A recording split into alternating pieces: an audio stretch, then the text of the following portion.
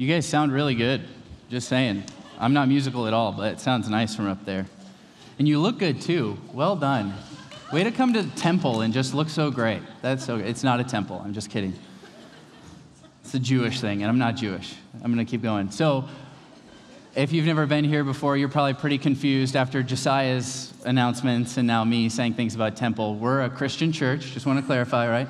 We love the Lord and Savior, Jesus Christ. For real though, my name's Michael. I lead that guy who talked about shuttling up a lot. Shuttle up, shuttle up. It was a great little sentence.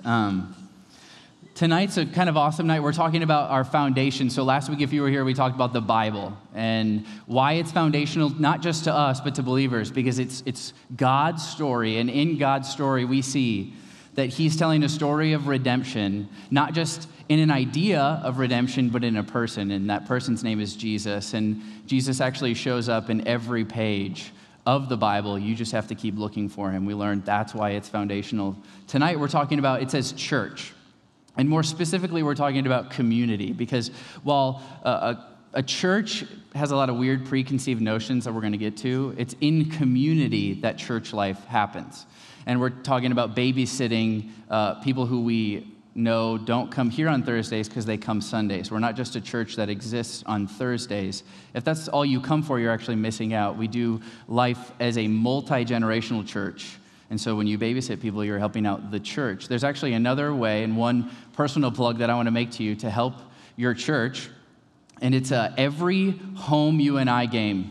We have been given the privilege to do parking. And you're like, do parking, what does that mean? You literally have to just sit in a car and give the few but the proud Panther fans their tickets to the football games, right? That's it. And actually every salt company in the network does something like this, and I'm about to sell you why ours is the best. Number one, you don't have to touch poop, okay? Salt company Ames, they do stadium cleanup, they have to touch poop, you guys. I would never do that to you, right? I would never make you touch poop. They have to clean up vomit, right? You don't need that in your life. You might live on a dorm and you see too much of that already. You don't need that in your life.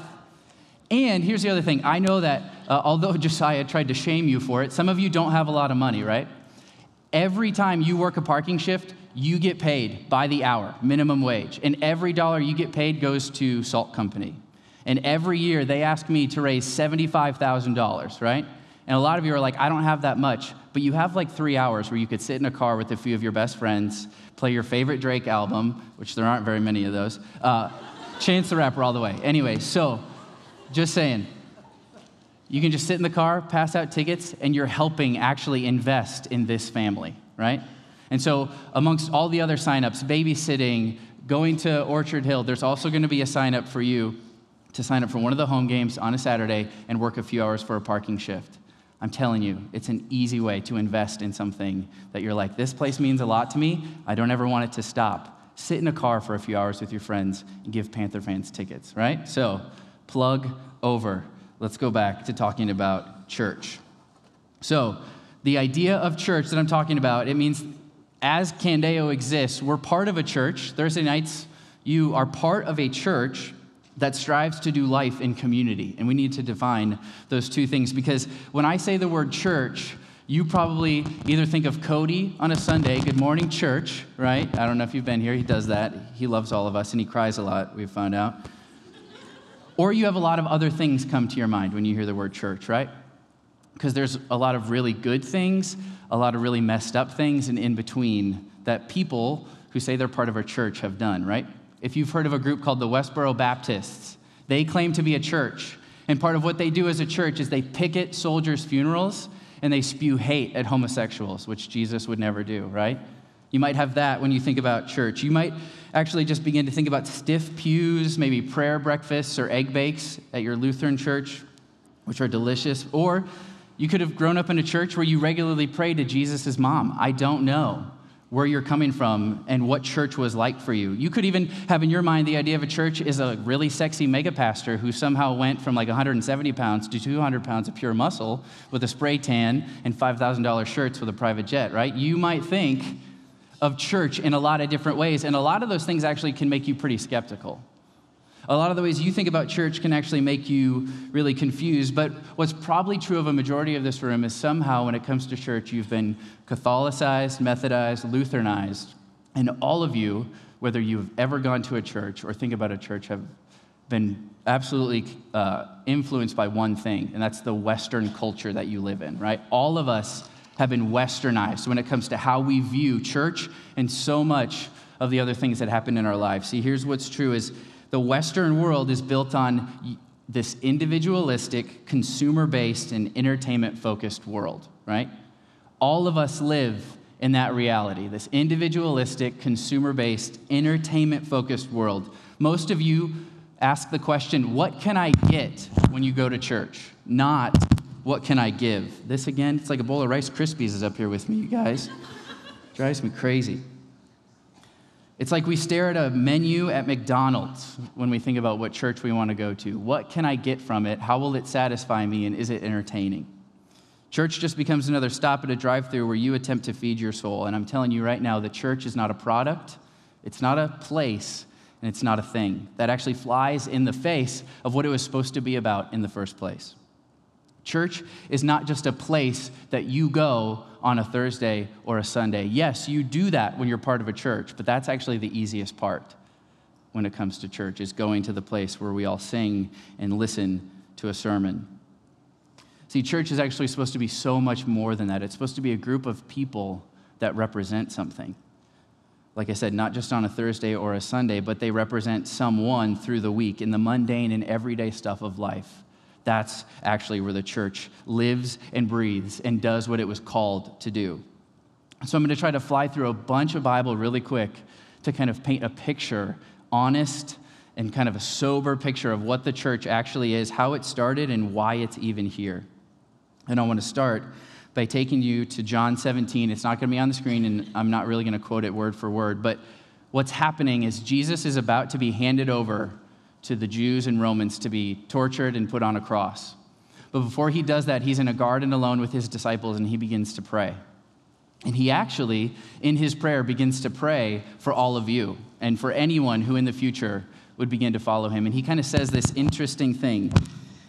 He prays to God and says, I pray that they would be one, that they would be unified, so that the world may believe in me. Okay? So when Jesus prays that John 17 prayer, what he's saying is, I want the people who say they follow me to seem so unified and so together that when the world sees how they live, they would believe that I'm real. And then if you continue through the New Testament, you begin to see letters that were written to different kinds of churches. And the Apostle Paul, guy who met Jesus on a road, we'll talk about him in a few weeks. In Ephesians chapter 2, he said, chapter 2, verse 19, he says this about what you are when you're part of a church. He says, you're no longer foreigners and strangers, but fellow citizens with God's people and also members of his household. So you're this people from the same country or nation. You have the same ethnicity all of a sudden when you're part of a church, and you're part of a family. And so see, the church is is meant to represent the unity, love, story, and intimacy of God, the Son, and the Holy Spirit, this incredible kind of unity that they have. And they're supposed to do that as a family on mission to help in the adoption of more siblings through the grace that's offered in the death and resurrection of our older brother, Jesus. The church is meant to represent the unique relationship that God, the Father, the Son, and the Holy Spirit had, and then what they did through Jesus to save people.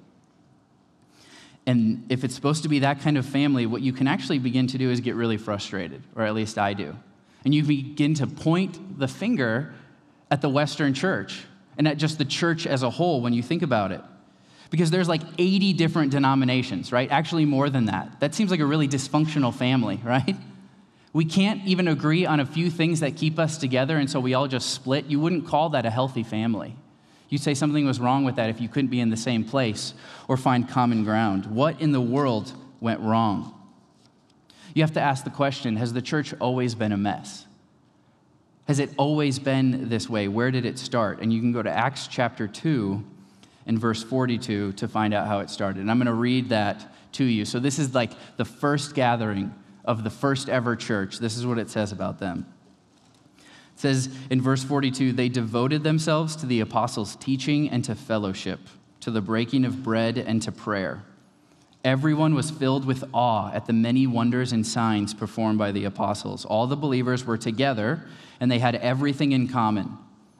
They sold property and possessions to give to anyone who had need. Every day they continued to meet together in temple courts. They broke bread in their homes and ate together with glad and sincere hearts, praising God and enjoying the favor of all the people. And the Lord added to their number daily those who were being saved. That sounds just like the happiest little hippie commune, doesn't it? You need anything, man? Let me give you that. You need a bicycle? You need a thing of ramen? I'm trying to contextualize it to you guys, right? Just seems like they just loved each other, you know? You need something? Come hang out with me. Let's just do life together. Some of you are so introverted, you're like, that many people in one place? Get me out as fast as I possibly can.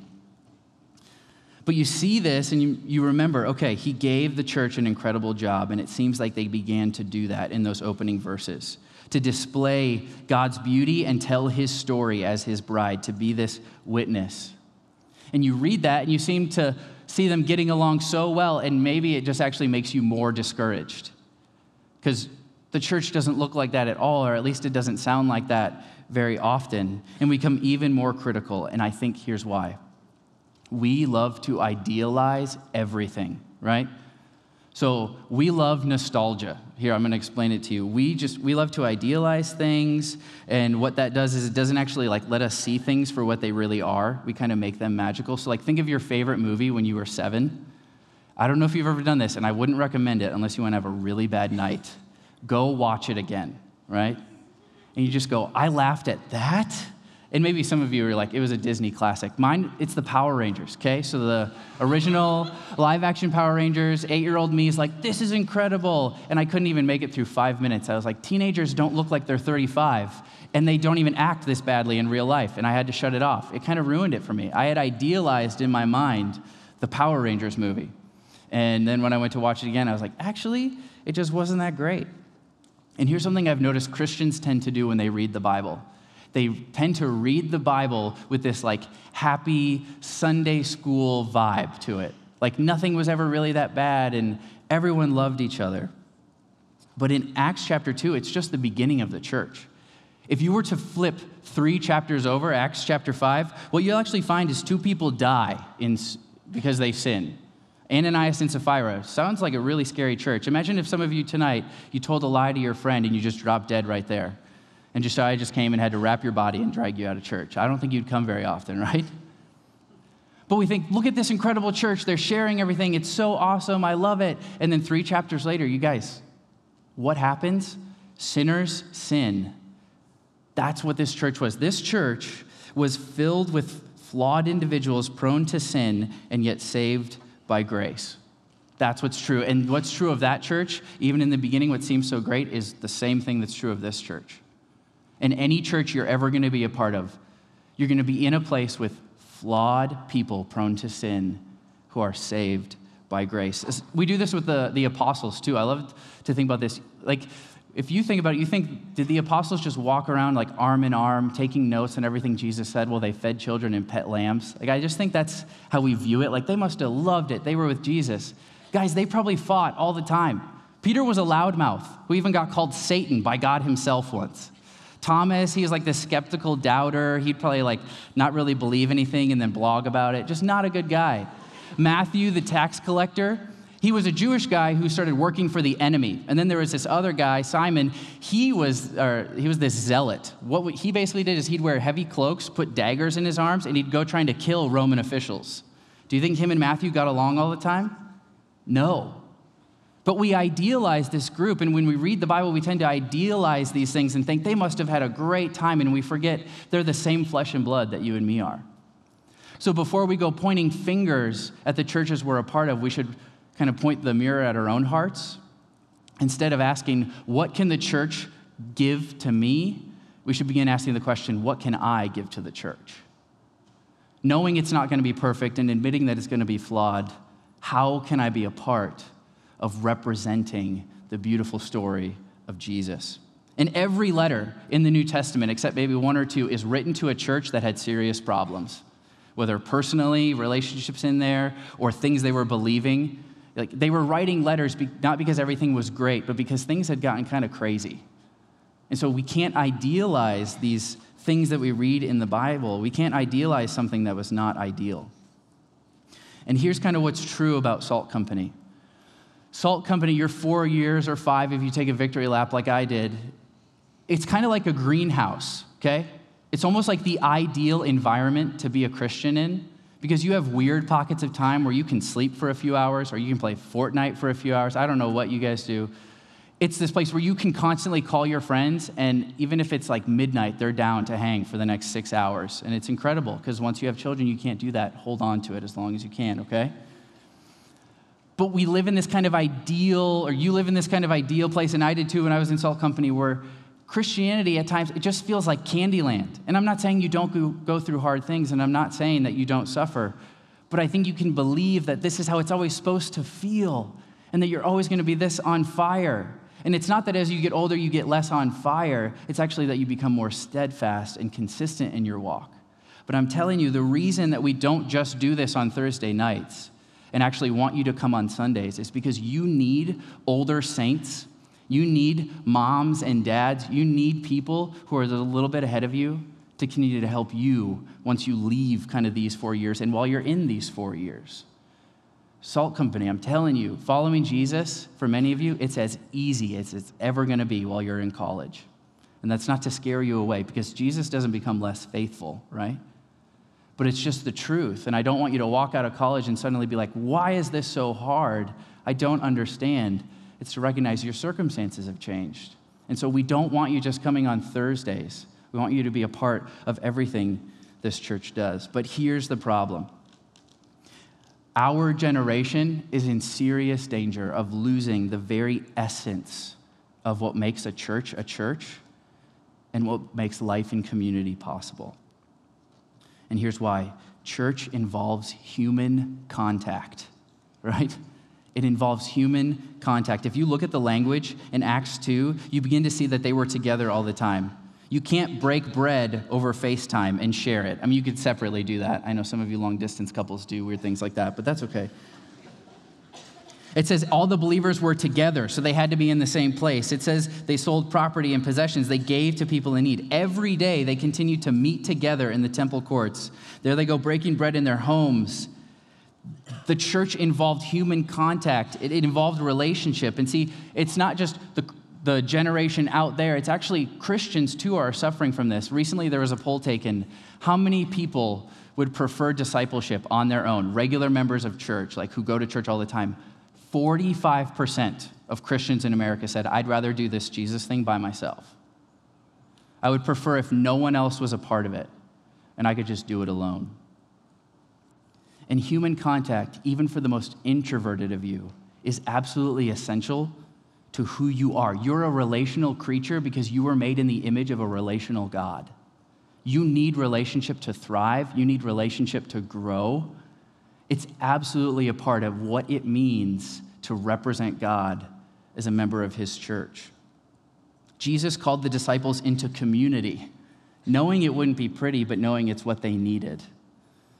And see, we're more connected than ever over the internet and yet more disconnected in person. It's actually the loneliest anyone has ever been right now, and yet we seem to continue to stack up followers and friends online. I mean, most people walk to class, you see it with heads bowed down, staring at their phones and earphones in. Not usually talking to anybody, but actually trying to avoid talking to anyone at all costs. Connection through a fiber optic cable cannot replace relationships that can only be formed through flesh and blood. It will never happen. And community or church, by God's definition, is actually critical to you flourishing in the way of Jesus. And here's how I would define it. If I were to define what is community, it's a group of people bound together by Jesus who live side by side and are completely known and yet completely loved. And that's the scary part right there at the end. The thing that we're losing by feeling more disconnected and by the culture that we're swimming in is this idea of being completely known, because we're absolutely terrified that when people know who we really are, they won't love us and they'll run from us. But I'm telling you right now, I've never met someone who said they followed Jesus and avoided community on purpose and actually made it out alive or thrived in their relationship. And so my plea to those of you who come in and out every Thursday and you're unknown is not to make you feel bad, but to let you know you're not fooling anybody, maybe just yourself. And my heart hurts for how incomplete and alone I believe you are. And I'm telling you right now, you're essentially rejecting Jesus' request to heal you and make you whole because you cannot do it alone. There's no such thing as a healthy follower of Jesus who's not vitally connected to relationships within a local church. And it's not fair to just beat up on the people who come in and out, because there are some of us who come here every week and are never going to miss a connection group and are always going to be at every retreat, and yet there's parts of you that nobody knows about, and you prefer it that way. And you're in danger, too, of missing the very essence of what it means when we talk about church and community. Because that whole being known, we absolutely crave, but I think we're all so afraid that in being known, we won't be loved. And it's not just a Christian thing either, that sounds weird. Your need for relationship, everything Jesus teaches, is not just for a Christian to be a great Christian. Actually, everything that Jesus teaches is for a human being to actually be human the way they were always meant to be. It's not just for Christians, it's for human beings to feel like humans again. That's what he's asking us to fall into. And all of us long for the ability to be ourselves, totally open, even if it's not totally put together or that great. But we're told that we should be afraid of anyone knowing who we really are. It's culturally perpetuated, right? We're all about the image we present to the world. The low-hanging fruit, it's Instagram, right? All of us put like the best photo we have. I'm never going to put a photo or a video of me disciplining my kid or yelling at her, right? I'm never going to post, had to discipline Finley today, 3 spanks in, here we go. Because somebody would call it DHS, and I might get an email for saying that on stage already, but I'm telling you, or I don't go, hey, you would not believe what I just said to my wife. I'm going to repeat it in a video on Instagram, right? We don't do that. You don't choose the day that you're only wearing your grout fit to post your selfie or like the full-length picture, right? It just doesn't happen. It's not how it works. Or like the first day of school, or at least in middle school and high school, I don't know if you were like me, I'm a little bit conceited. I would think about the outfit I was putting on, right? Like I would think, what should I wear? And it didn't work. I was still a giant loser, but we moved on. Or like first dates. I don't know a lot of first dates where the guy just goes, you would not believe the gas I have. Right there. Right? Or the girl going, it took me 3 hours to get ready for this thing, and it's going to be like that every day of your life if you marry me, right? It doesn't happen that way. We don't do that. You don't tell him, you would not believe how selfish I am or how quick-tempered I can be. Oh, you would not believe. We don't say that. Job interviews, you don't tell them how much you need coffee in the morning to function or how badly you wish you could just cut corners, close Excel, and sit on the internet while you're at your job. You don't say that. We think we have to be the most presentable selves to form real relationships or actually be loved. That's what the world is telling us. And I think this is actually doing us so much more harm than it is good, because to be completely known requires us to share who we really are, even the stuff we wish no one else knew. And it's not just important to your relationship with others, but it's absolutely vital that you operate that way in your relationship with God. So here's what I want to do with the rest of our time. I want us to go and see why community matters and how on the other side of our fear is actually something very beautiful. So in the book of 1 John, verses 5 through 9, we're going to see that Jesus is going to debunk our fears and give us freedom. You know, Jesus never tells us to be real about who we are so he can shame us. He never tells us to be real about who we are so he can make us feel guilty. He always calls us to be who we really are and be honest about it so he can make us feel free. That's how Jesus operates, and that's who he is. And so it says this in those verses. 1 John chapter 1, verse 5. I got to keep rolling so you'll get there. This is the message we have heard from him and declare to you. God is light, and there's absolutely no darkness in him. If we say we have fellowship with him and yet we walk in darkness, we're lying and are not practicing the truth. If we walk in the light as he himself is in the light, we have fellowship with one another, and the blood of Jesus, his son, cleanses us from all sin. If we say we have no sin, we are deceiving ourselves and the truth is not in us.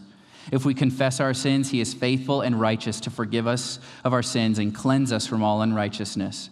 If we say we have not sinned, we make him a liar and his word is not in us. So we'll unpack maybe that confusing poetry, but here's what you need to know. The author is using these stark images of light and darkness to represent God and anything not God. Darkness and light, they can't coexist. Whenever light enters a room, it actually scatters and rids the room of as much darkness as possible. When you think about darkness, it's probably where you hide, and light is what we use to see. And what you see as you already look at verse 6 of this passage is that before you ever have a problem with someone else, if you hide and are not yourselves, you'll actually affect your relationship with God. Verse 6 says, if we say we have fellowship with him and yet we walk in darkness, we're lying and are not practicing the truth. I'm going to live in authenticity right now. My voice cracked and it totally freaked me out right there. Wow, that was insane. So living in the light, trying to be authentic, trying to be an example to you, okay? Just doing my best. It says, if we say we have fellowship with him, it's saying if you say you know God and you follow God, and yet you walk in darkness, you keep parts of your life secret. It says you're a liar and you're not practicing the truth. It's saying you cannot have a healthy or real relationship with others if you do not first have that with God. And the truth is, if you are not honest with God, you can never be honest with other people. And what we hear is maybe that lie that culture likes to spread, that you need to be perfect or behave perfectly. And I want to debunk that right now. What this says and what we believe, what this goes after, what we believe is that God and others expect and require our perfection or our good side to accept us and have a relationship with us. And that's whack, okay? That's not what this says. I would never require my daughters to clean up their rooms before I told them I loved them, right? I would never say, well, if you clean up your act, then I'll begin to love you. That's never how that works. I'm always going to have love and affection for them. But if I were to walk into the room and it's a mess and they go, isn't it clean? We're going to have a problem, right? There would be brokenness between us because I would clearly see that's not true. What are you talking about? Your room is a mess. And see, verse 6 is not saying you have to be perfect or your room needs to be clean. It just means you have to be honest if it's really messy. God is not afraid of your mess. It's actually the thing he came for. He's not intimidated by your sin. He can conquer it like that. And it's assuming this tendency to walk in the darkness. We all want to do it, but it's not assuming that we need to live a perfect life. It's actually saying the opposite. If we're walking in darkness and pretending we're just fine, that's the problem. God actually just wants us to be vulnerable, and then he wants us to be honest, not to be perfect. Verse 8 calls that out again. It says, if we have no sin, we're deceiving ourselves. And then verse 10 kind of gives it the knockout blow. If we say we've not sinned, we make him a liar, and his word is not in us. The Christian life is not one of perfection, but of honesty and openness. Honesty and openness. There's no such thing as a sinless Christian, so welcome to the family. There's no such thing as a sinless Christian. It just means being forthcoming about sin, but not just sin, insecurity, about doubts, about questions that we have. Don't pretend to be okay if you're not okay. But, okay, it's not just airing your dirty laundry, right? It's not just saying, look, my underpants stink. I haven't washed them in a month. It's admitting they really do smell. It's terrible. Because there's also this misconception that it's just admitting that we're doing wrong things. And I'm telling you right now, guys, take a tip. If you're ever mean to your wife someday, if God's nice to you and gives you one, if I was mean to my wife and I just went, hey, I was mean to you, you know what she would do? She'd stare there and go, yep, you need to keep going, right? It's not enough to be like, I really love to do coke. Like, it's my favorite thing, gets me hyped. It's like, just saying that you're doing something is not actually admitting that it's wrong. See, the thing about living in the light, it's not just like, I love drugs. It's actually saying, and I know they're bad, and I should give them up. See, verse 9 calls it, the Christian word is confession. Confession. If someone gives a confession of a crime, they're actually admitting that they're guilty. It's implied in the word. So you can't just go to small group and be like, guys, I had 30 beer bongs the other weekend, and I'm still alive. It was wild, right? You would never do that, I hope. It's walking in, or it's meeting up with a friend and saying, I did this, and I don't want to. Or it's alone with God after you failed, not acting perfect, but being honest. God, I sinned against you. I'm sorry. It was wrong. So it's not just the admission of the things we do, but the confession, admitting our guilt, admitting we shouldn't do it, and then wanting to walk away from it. But there's also this thing that happens, and in verse 7 and 9, it talks about it. It talks about this idea of cleansing. And the only category I have for cleansing is when celebrities do juice cleanse. I don't know if you guys to get rid of the toxins. My cleanse is called the Chick-fil-A cleanse. Every chance I get, I eat Chick-fil-A. And I feel great. So if you want to try that out, just go for it. Never had any problems. Feel really Christian and American all at the same time. But there's confusion. Okay, so it cleanses us. So does that mean every time we confess, that's when we're forgiven? No. So cleansing and forgiveness, it's not the same thing. God forgave you once when you said, I need you, right? So it's not that you have to be forgiven all over again, but what it does is it unclogs the pipes, right? And here's the reason I kind of talk about that is we have this tendency too, my friend David Livingston told me this, and he's very right. We have this tendency in Christian circles to vaguely confess things. And if you are vague in your confession, you'll feel like you have a vague sense of forgiveness or cleansing. If you don't admit the whole thing or the total truth, it's almost like you didn't get the root of a weed and it's just going to grow back again. And so if you struggle with purity in your relationship, it's not just saying, yeah, me and my girlfriend really messed up. It's saying whatever really happened in full detail. And it's not just to be like, I can't believe that. Oh my gosh, that's so gross. No, it's because you need to clean out your heart and you need to be real, because otherwise you don't get at the root of what's happening and it'll probably just sit in there. And here's what happens. Whenever you hide things from people, it dramatically affects the relationship you have with them, right? And it does that with God too. Sin clogs up our ability to connect first with God and then with others. The worst thing for your relationship with God and others is hidden sin or guilt. And when you hide things, that's the thing that right before you go to bed, you're reminded that you haven't told anyone. That's the thing that whenever you walk in here, constantly flashes in front of you so you can't pay attention. You're not supposed to feel that way. Confession is never meant to shame anyone. It's always meant to free them. Jesus consistently asks for our confession so that he can give us our freedom. That's what it's about. God wants us to live lives with clean consciousness in the light, not perfect behavior, but he wants us to feel free. We talked about this last spring. You're not supposed to feel burdened all the time living a Christian life. It doesn't make it easy, but you're supposed to feel free. And some of you kind of live like there's this weight on your chest, and if you would just confess, you could breathe deeply again, maybe for the first time in a long time. And living this way, so in this pattern of confession, God begins to remove those things from our life. We begin to feel free, and that is the only way we can experience what the Bible is calling fellowship, which is their fancy word for community. And this idea of fellowship, what is fellowship? It's life together, which is another Christian buzzword, but it's Acts 2, this demonstration, and it's John 17, this representation of who Jesus is, what it's like to be in a relationship with him, and then it says something to the world, but it can't happen if we're not living in the light. And here's kind of the best part.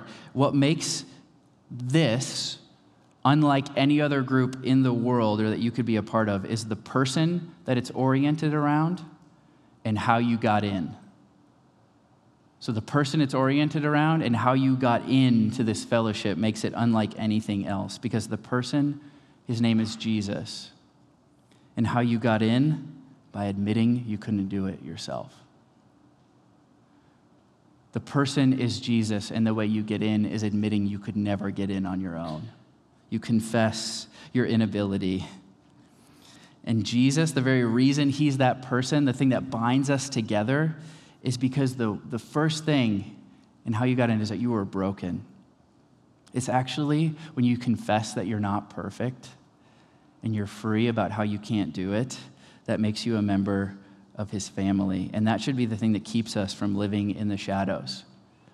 I think so many of us think we have to clean ourselves up or begin to look like we deserve it. And he did not come and die for you because you could somehow eventually do it. He actually knew the whole time it would be impossible unless he did it for you.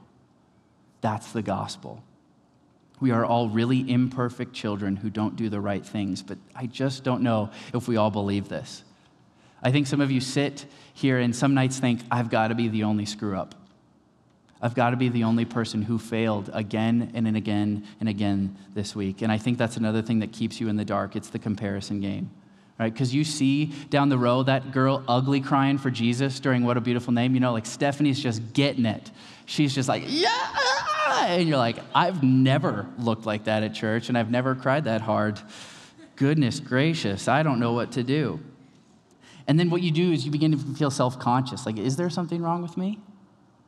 Am I missing it? Am I really that total screw-up? But I'm telling you right now, I bet the reason that she's ugly crying is because she knows how messed up she is, and yet she feels the overwhelming and unchanging love of God for her. Because she's just as messed up as you are, right? Guys, it's what makes Christian community beautiful. It's what makes this whole thing the church, is that you're not the only giant screw-up in the room. I am too. But we've all been given the same grace. The person sitting next to you is an absolutely total failure. No offense.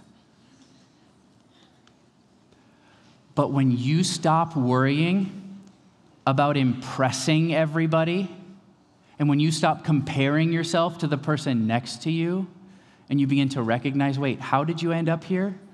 Oh, you heard that it had nothing to do with what you did, but with what he did. Oh, you're open about who you are because you realize that's not what defines you, but what Jesus did defines you. Then something begins to happen. It's called the church.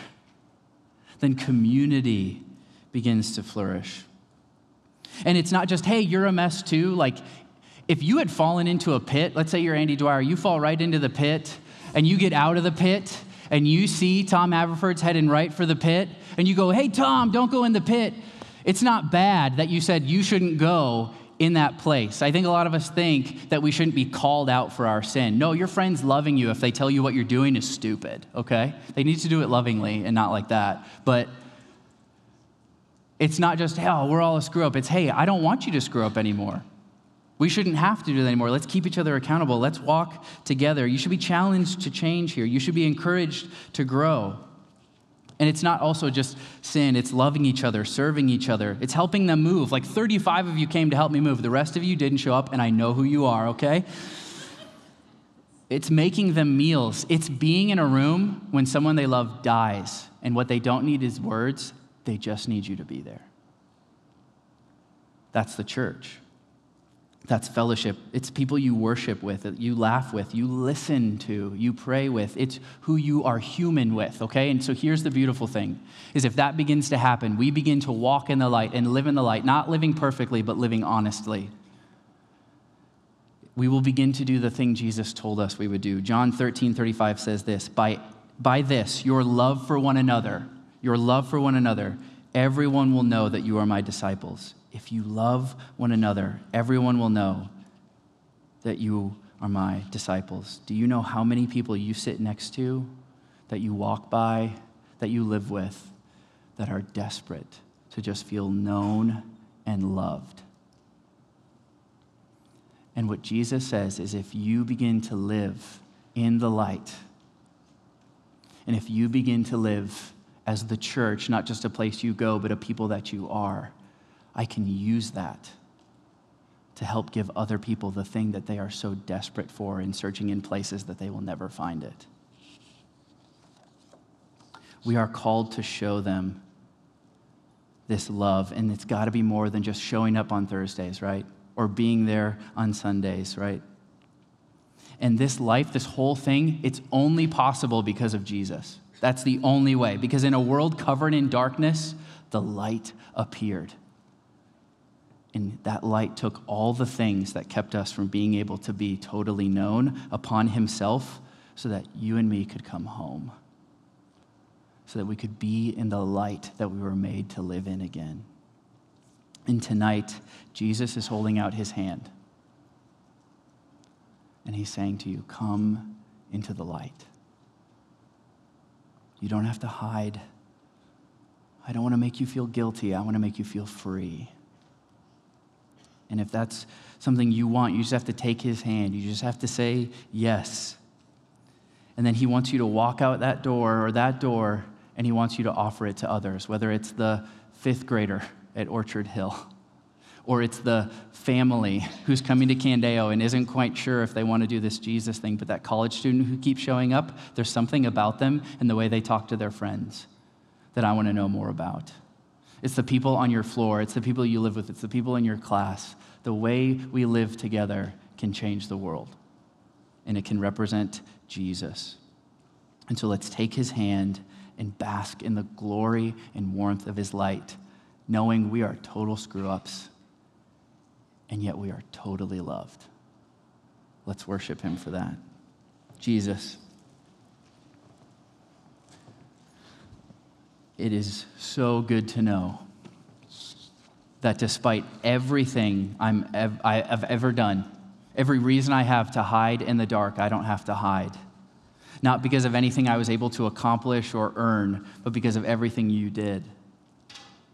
That I can be back in your presence, that I can finally live in the light, where I can say exactly who I am, even the stuff I wish no one in this room would know. And your love does not change. And that somehow that begins to change the way we interact with each other. We live in a world so hungry for love and acceptance. And we live in a world where they're finding that in things that are only going to leave them more and more broken. And so tonight, would you change us? Would you call those who have been in darkness to be in the light? And then would you make Salt Company and Candeo Church a church that doesn't fight to have the loudest music or the best teaching or the most relevant anything, but instead would you make us a ministry and a people in a place that when they talk about us, they say they love each other. And I want to be there, and I want to know why.